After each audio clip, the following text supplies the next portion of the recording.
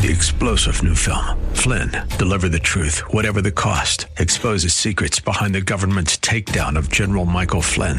Flynn knew what the intel world had been up to. He ordered the first audit of the use of contractors. This set off alarm bells. He told the truth. He was the most dangerous person for Donald Trump to hire. They had to get rid of Flynn. Flynn, deliver the truth, whatever the cost. Available now. Watch it today. Go to salemnow.com. salemnow.com. The views and opinions expressed by Rob Black and his guests are not necessarily those of the Wall Street Business Network, this station, its management, owners, or advertisers, and should not be construed as legal, tax, or investment advice. Always consult with the appropriate advisor before making any investment or financial planning decision.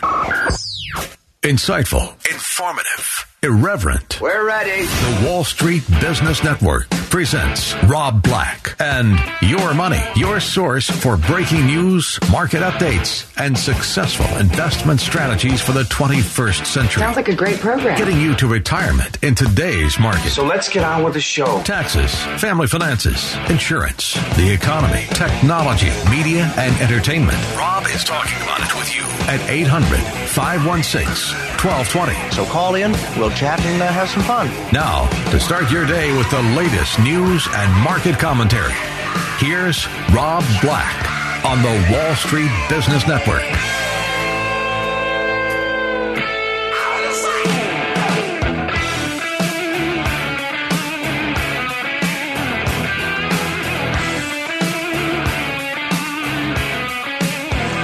I'm Rob Black, talking all things financial, money invested, and more. One of the most important things for me is to take care of my children. Today, they're finishing school. Super proud of them. Left a nice little letter for them.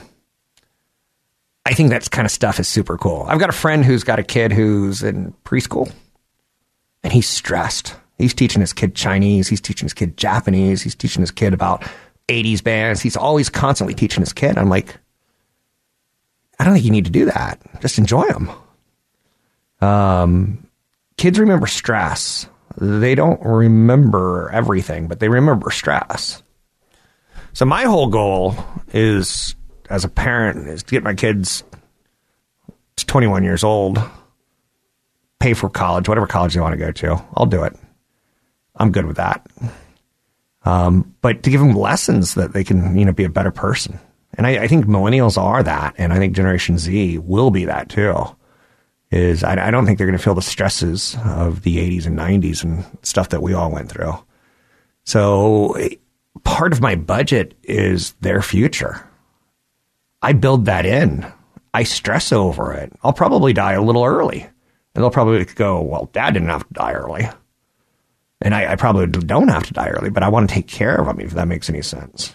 We all have different goals and different issues. My mother had 6 kids. Which, stop and think about that for a second. And there was a miscarriage in there, too. She was pregnant for over 5 or 6 years of her life. That's crazy. And her goal, she didn't have a goal. She raised good kids.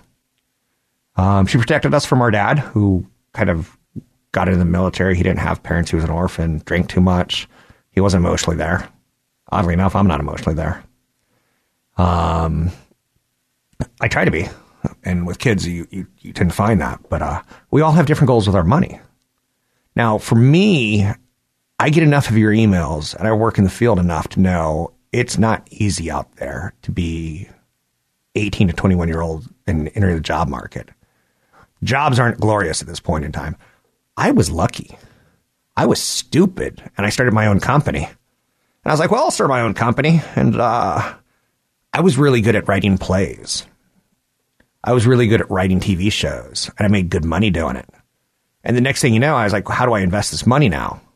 And I was better than the broker that I got in New York. And he's like, why don't you intern for me this summer? I'm like, sure. So I started working basically for free, and I was better than him at it. And at one point in time, I hear the song Salisbury Hill by Peter Gabriel, and it changed my life because I heard it for a different way than I'd ever heard it before. I heard me in it, and it changed me. So I literally left that night. I was like, I'm quitting my job. I'm moving back to my home in Washington, D.C., and starting my own company. Like, it's a song I think about Christ climbing up a hill and getting a vision and, like, saying, hey, we need to make this world better, something like that. It can be about anything you want it to be, but Peter Gabriel said it was about his decision to leave Genesis. Peter Gabriel was in Genesis, and if you want to trip your kids out, make them watch a YouTube video of Peter Gabriel in Genesis. He used to wear, like, neon-lit, iridescent cheese heads with a cape. So he's made it very, very clear that, breaking from society and doing your own thing is important. And I want my kids to break from society and do their own thing. He was part of Genesis, and then Genesis had to replace him, and they're like, who's going to be the singer? And there was that guy, Phil Collins, who played drums. He's like, I'll try, mate. I know you're saying, that doesn't sound like that. All right, then, I'll try it. Okay, he's not Australian. But that's how Phil Collins became a lead singer. Because Peter Gabriel left a band. Door closes, window opens, right? I decided I'm not going to work for anyone. And, writing plays and TV, it's strenuous because you don't get paid for 6 months. I was hired out of college into a theater in Chicago, in Cabrini Green, the toughest neighborhood on the planet at the time.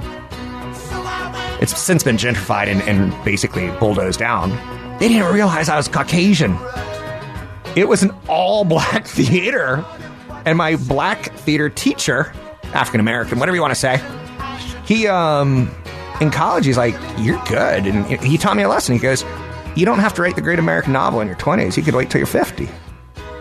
So he taught me patience and understanding to follow in your heart. I'm never going to write the great American novel. I've given up on that. I wanted to. I thought I could do it. I had a teacher named Richard Balch in college. And if you ever check out Richard Balch, he wrote stories about fat little girls who couldn't get over the pommel horse. He didn't like creative stories. He wanted, like, the pain that is the fat little girl who is at her gym meet and jumps on the pommel horse and hits square and falls over. I'm like, nah. I kind of want a creature involved. I kind of want something supernatural to happen to the girl. Like, okay, so she hits the pommel horse. And the next night, one of the beasts of burdens, one of the things that pollinated the world, that, man didn't come from Adam and Eve. Man came from the beast of burden, according to Indian myths, right? Or you can go with Aboriginal myths, and it was something totally different. I've had that creativity.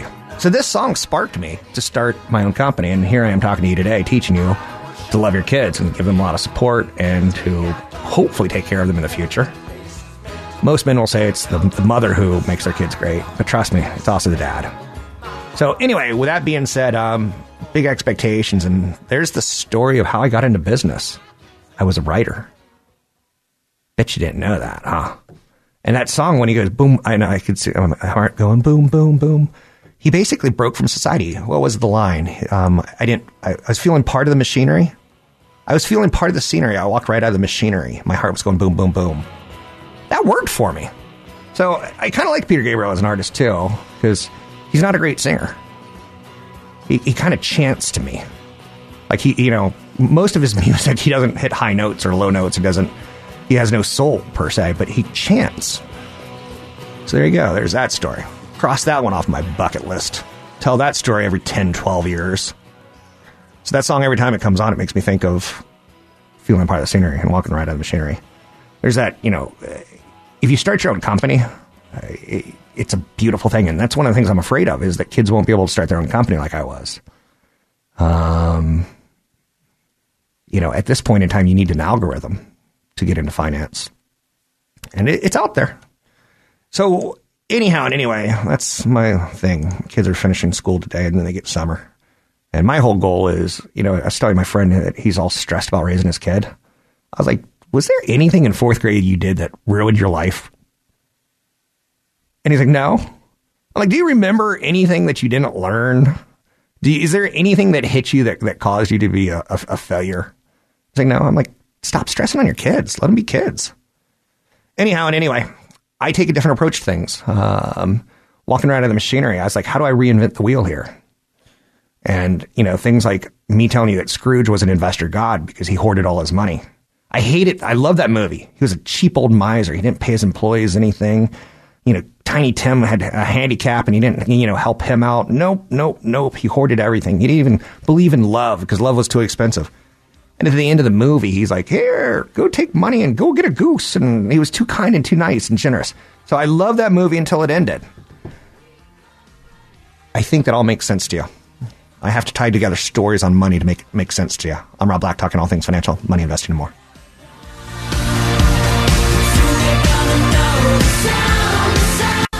Everything I hold dear resides in those eyes. You got that power over me. We're making financial sense of your portfolio. Now, back to Rob Black and Your Money on AM 1220 KDOW. You got that power over me. So my mom had 6 kids. And earlier I told you that's 5 years of being pregnant. That's a long time. She's an amazing person because of that. To me, she's a goddess. The ability to carry a child, whoa, that's quite impressive. My father, on the other hand, he made good kids. He made us smart. He put a lot of pressure on us. We kind of got to have a normal childhood till about 8, and then pressure started. We started doing book reviews at home. At dinner, we would argue pros and cons on abortion, pros and cons on, segregation, pros and cons. And one night you were pro something, the next night you were con something. So he taught us how to debate and how to see both sides of every story. Pretty awesome. If you think about it in hindsight, we didn't sit at dinner and go, well, how did the Yankees do today? Or, the Giants had a good day. Mom she was kind of a wallflower because Dad kind of led these conversations with 5 boys.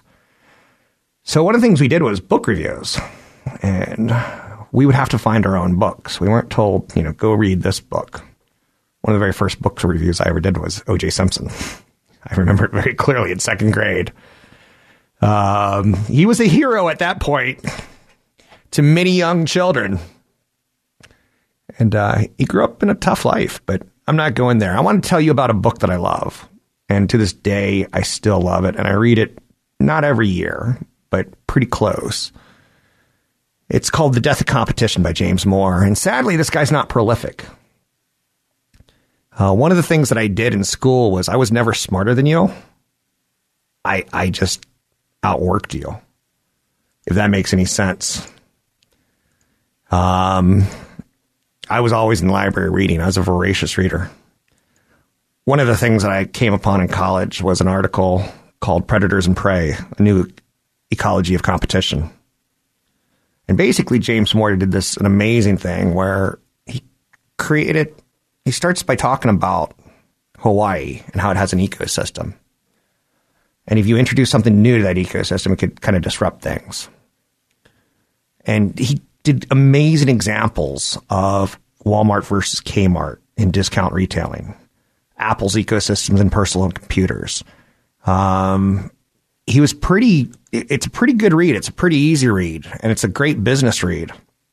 He taught me how businesses interact, how they cooperate, how they compete. If you take a look at today, Salesforce.com, and learn that he studied under Oracle, it kind of makes sense.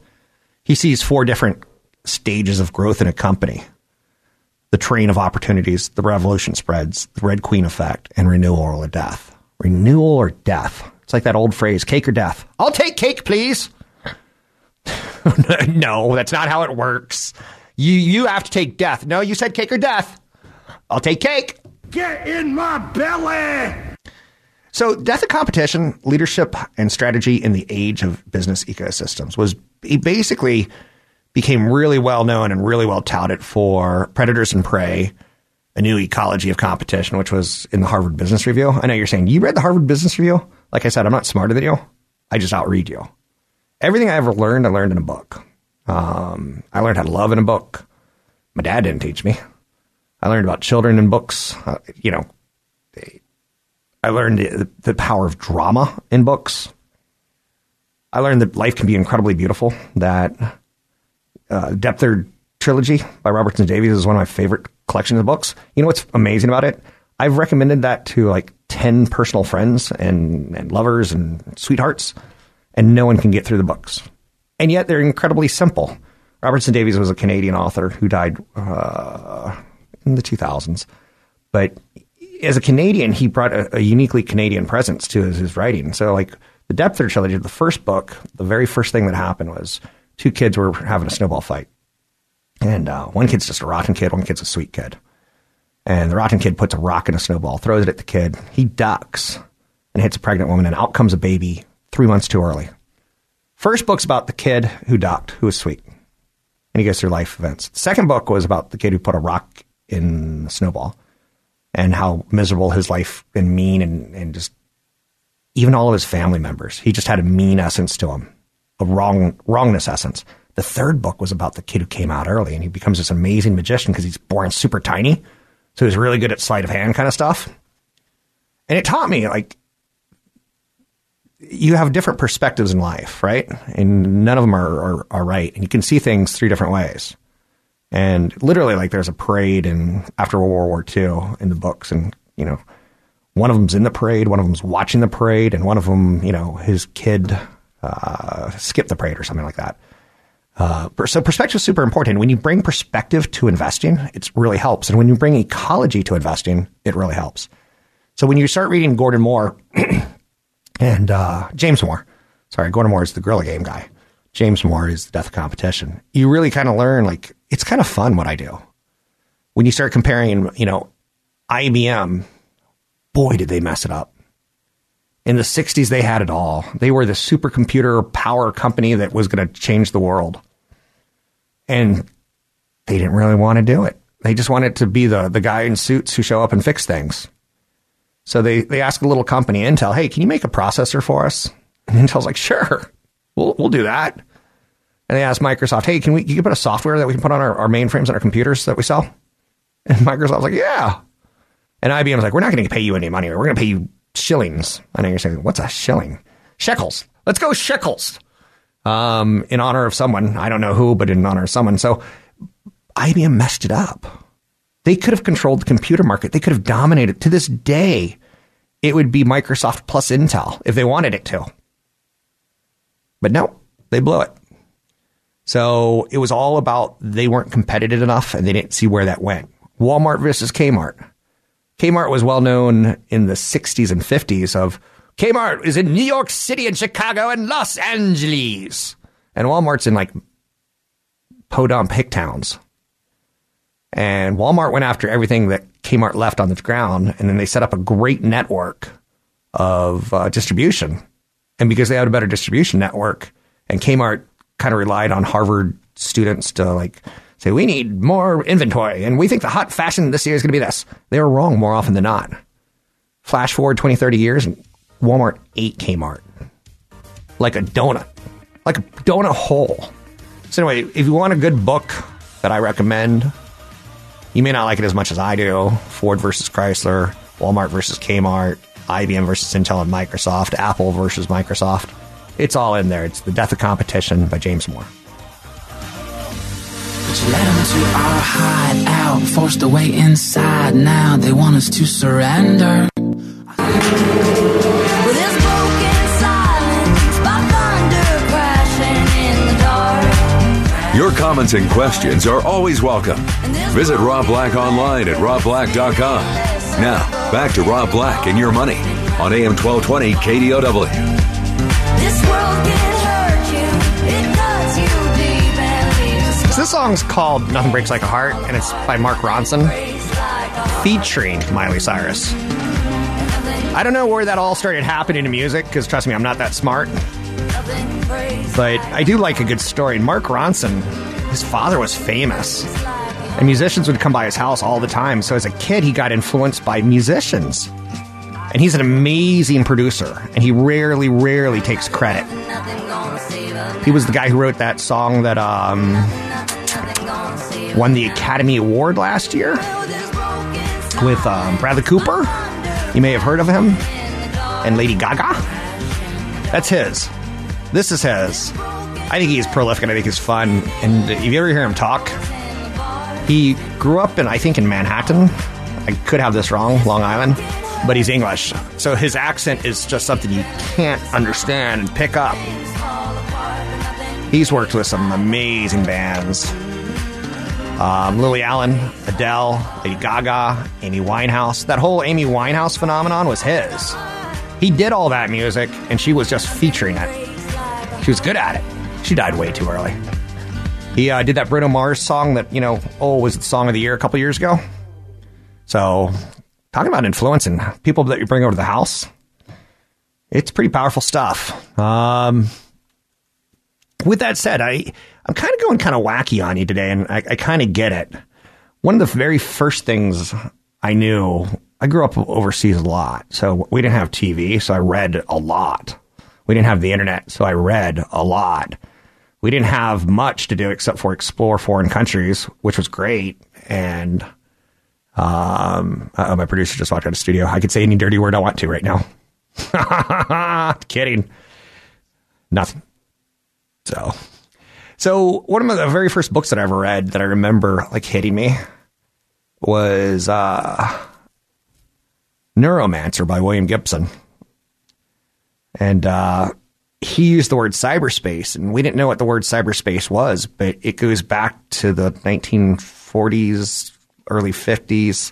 A mathematician named Norbert Wiener wrote, "The future offers very little hope for those who expect that our new mechanical slaves will offer us a world in which we may rest from thinking.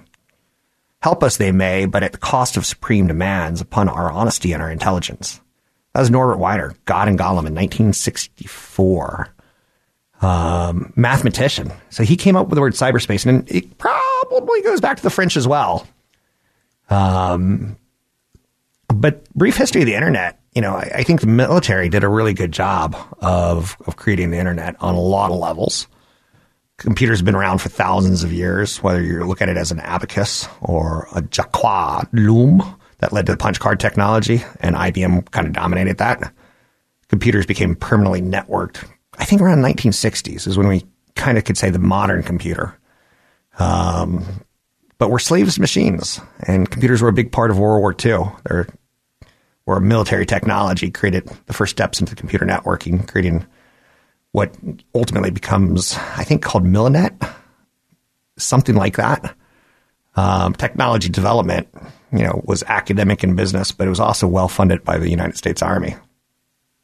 ARPA, the Advanced Research Projects Agency, is known created the Defense Department in response to the 1957 Sputnik launch. So it's all about the dirty Russians and the race to space and having nuclear capacity and knowing what to do with that.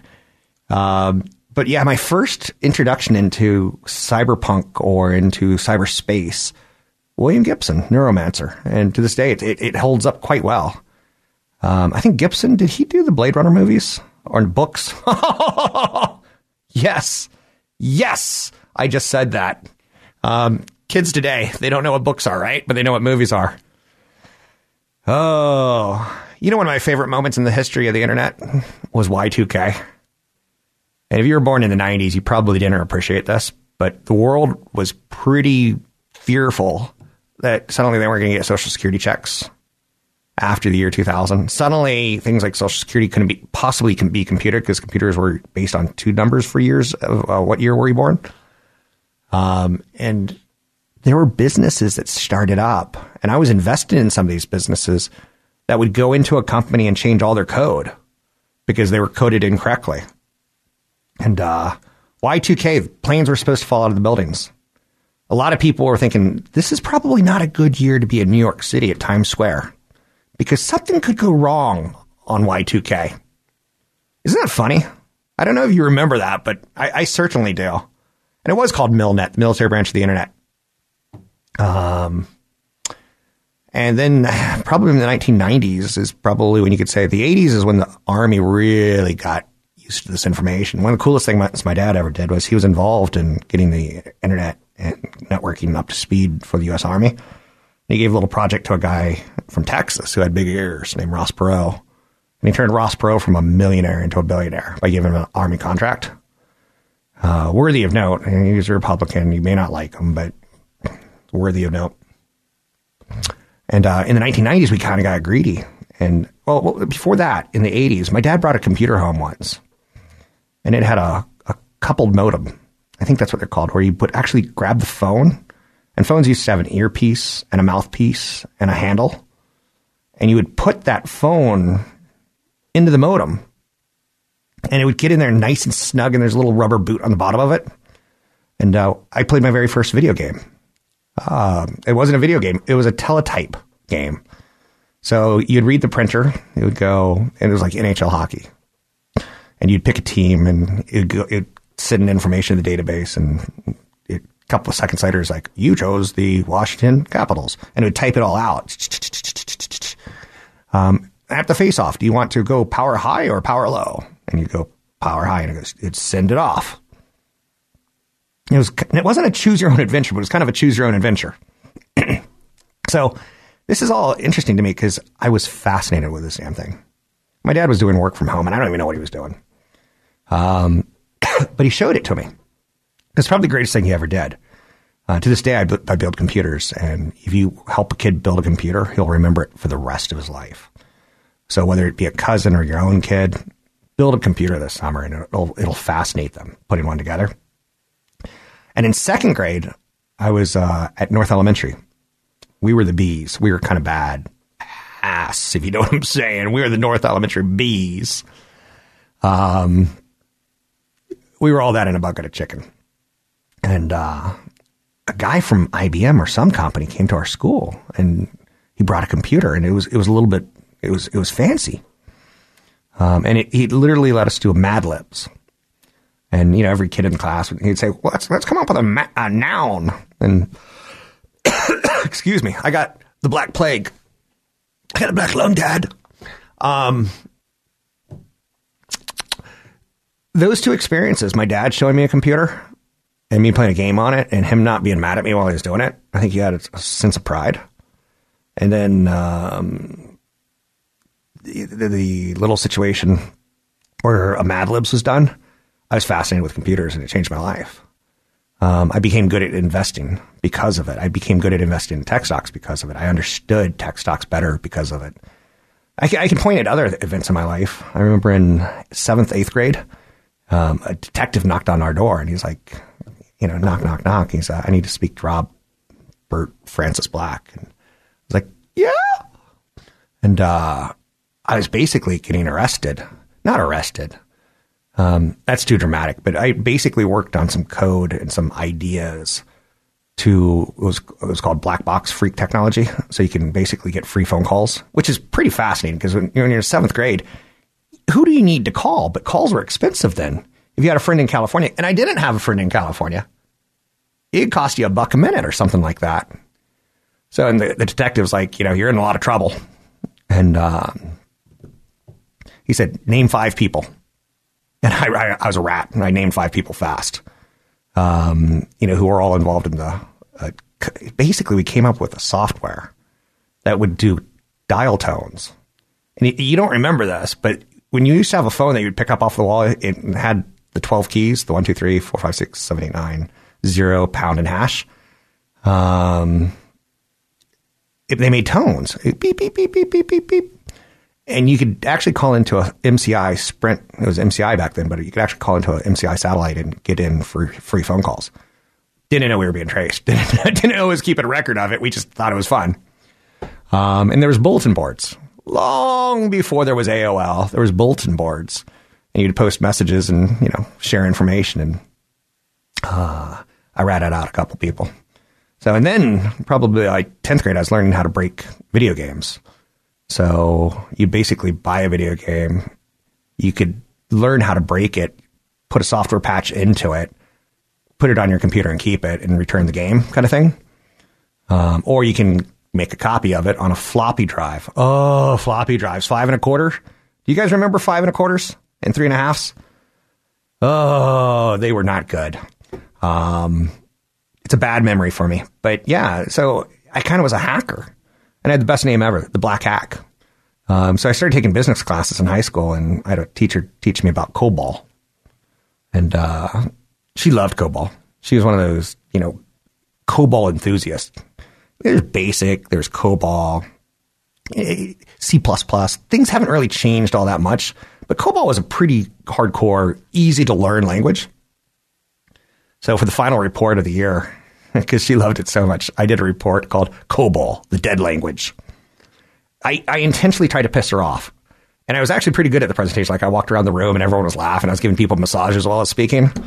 But that's a little history of me and the internet. And it starts with William Gibson and Neuromancer. And it ends with me being a jerk to a teacher who later I went back to and told her she was a great teacher and, you know, changed my life for the better and got me into business. Anyhow, and anyway, I'm Rob Black, talking all things financial, money, investing, and more. Build a computer with your kid this summer. I'm Rob Black.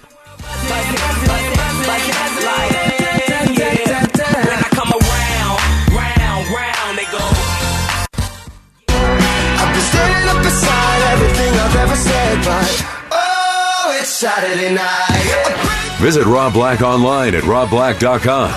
Now, back to Rob Black and your money on AM 1220 KDOW. Boom shakalaka! I'm straight out of Compton. Not so much. I come from a military family, but I did come to California. And when I came to California, one of the things I learned was Trader Joe's 20 years ago. It wasn't an East Coast phenomenon yet. It's become one. Trader Joe's introduced supermarket innovation into a business that doesn't have a lot of innovation. They had the most amazing thing, and you can go back to 1958 and Joe Colombo. He's Trader Joe. There's a real Joe. And he basically did a small chain of convenience stores in Greater Los Angeles. And it was called Pronto Market. He saw a lot of competition from a little chain called 7-Eleven. 7-Elevens are everywhere. They're like cockroaches on the East Coast. They're everywhere. If you've seen one, there's a million, right? But Trader Joe's kind of was a play off a tiki restaurant, Trader Vic's.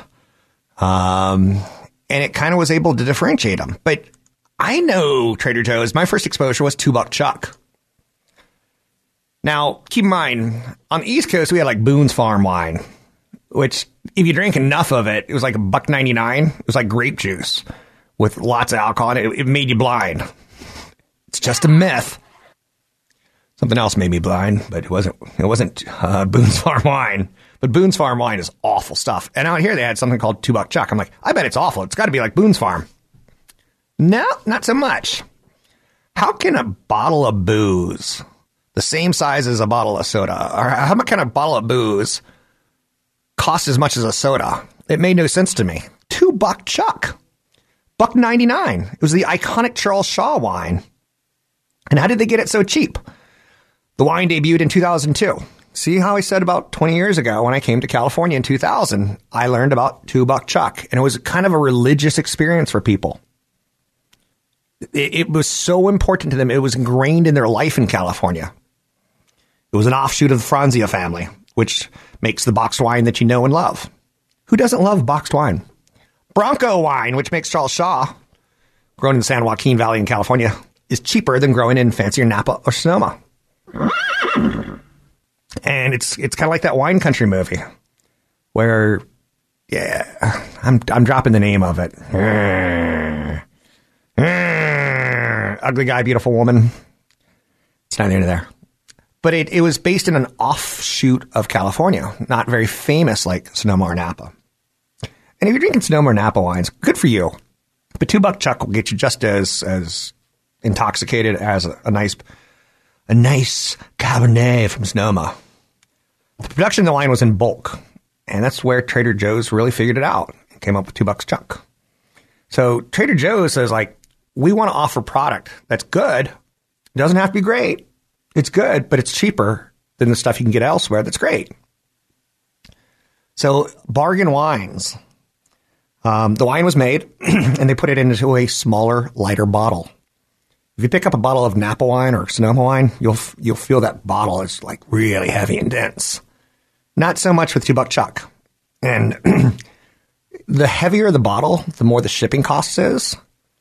So they really took every margin out of the business that they could. A lot of people don't know that there's not a lot of difference in food manufacturing in the United States. There's a huge difference in the product as far as the packaging goes. And that goes for things like generic drugs versus prescription drugs. The prescription drugs, and this is where the pharmaceutical companies are kind of evil. they do a lot of branding and they do a lot of marketing. And you're like, I want Viagra because I saw that commercial. I want Cialis because I saw that commercial. And there's generic versions of those, and they're way cheaper, and it has the same active ingredient. And if you're wise, you go with the generic stuff. Now, I'm not going to sell you on the idea that cheaper is better. I know that. I'm going to tell you that honey roasted nuts from Trader Joe's are probably just about the same as honey roasted nuts from Safeway. Just about the same as honey roasted nuts from Whole Foods. Yeah, no kidding. But most people, they don't want to admit that. With that said, I know a lot of mothers, and now you're saying, where's this going? Is this sexist? Be careful. This #MeToo thing. Don't do it. I know a lot of mothers who are religious about Trader Joe's and getting their groceries. It goes back to my mother, and my mother wasn't, I never saw a Trader Joe's in her life. But my mother was on a budget, and her budget was X amount of dollars for groceries. If you have a budget, you go to Trader Joe's. If you don't have a budget, you go to Lenardi's or Whole Foods. You know, I knew people in the 2000s going to Whole Foods, and it got the nickname Whole Paycheck. Because it took a whole paycheck. You came out with a bag of groceries, and it was like $120 for a bag. And you're like, well, how did I do that? Well, you just bought goose pate that was massaged by a sommelier from Napa. Very, very fancy goat cheese. Goat cheese at Trader Joe's is just as good. You probably can't tell the difference in a blind taste test. Ooh, that would be fun. We should do a blind taste test on this show. We could do the Beyond Burgers, the fake meat versus the real meat, the fake chicken nuggets versus the real chicken nuggets. Where's the beef? Where's the beef? Clara Peller and Wendy's. Man, I miss her. She's dead. But she left an iconic image. And, you know, Wendy's always had this thing where they were kind of like the poor man's Burger King. No, they weren't the poor man. They had the square burger. They had the fresh burger. They had never frozen patties, right? They had their angle. And it took Clara Peller to basically make fun of a McDonald's burger. It wasn't a McDonald's. It was probably like a McRonald's because you can't actually say the name of the company. And it took her marketing. Do you see how much life is about marketing and packaging? There's really not that much difference sometimes if it's marketed well or if it's packaged well. Is sometimes the final decision on how we do it. So Trader Joe's has expanded its cheap wine inventory recently, unveiling canned sparkling wines that cost $4 for a 4-pack. Hey, I'm just saying, you can sit around, you're in high school. I'm not saying underage drinking's cool, but kids are on budgets. People are on budgets. I get why Trader Joe's is a religious experience for a lot of people, in large part because in the end, they're on a budget. I'm Rob Black, talking all things financial. Find me online at robblackshow.com.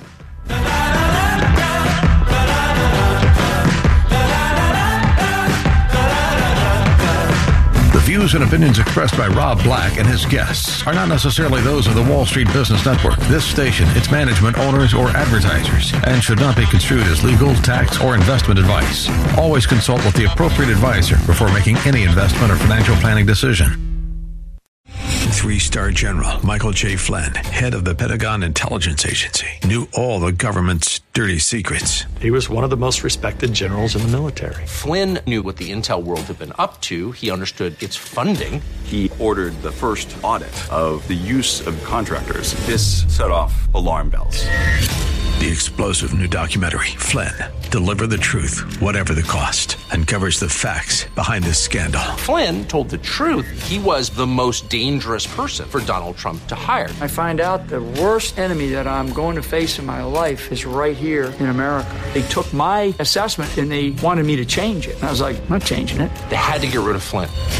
With in-depth interviews, archival footage, and never-before-seen personal records of the man behind the headlines. I just felt like I was drowning. Flynn, Deliver the Truth, Whatever the Cost. Available now. Watch it today. Go to salemnow.com. salemnow.com.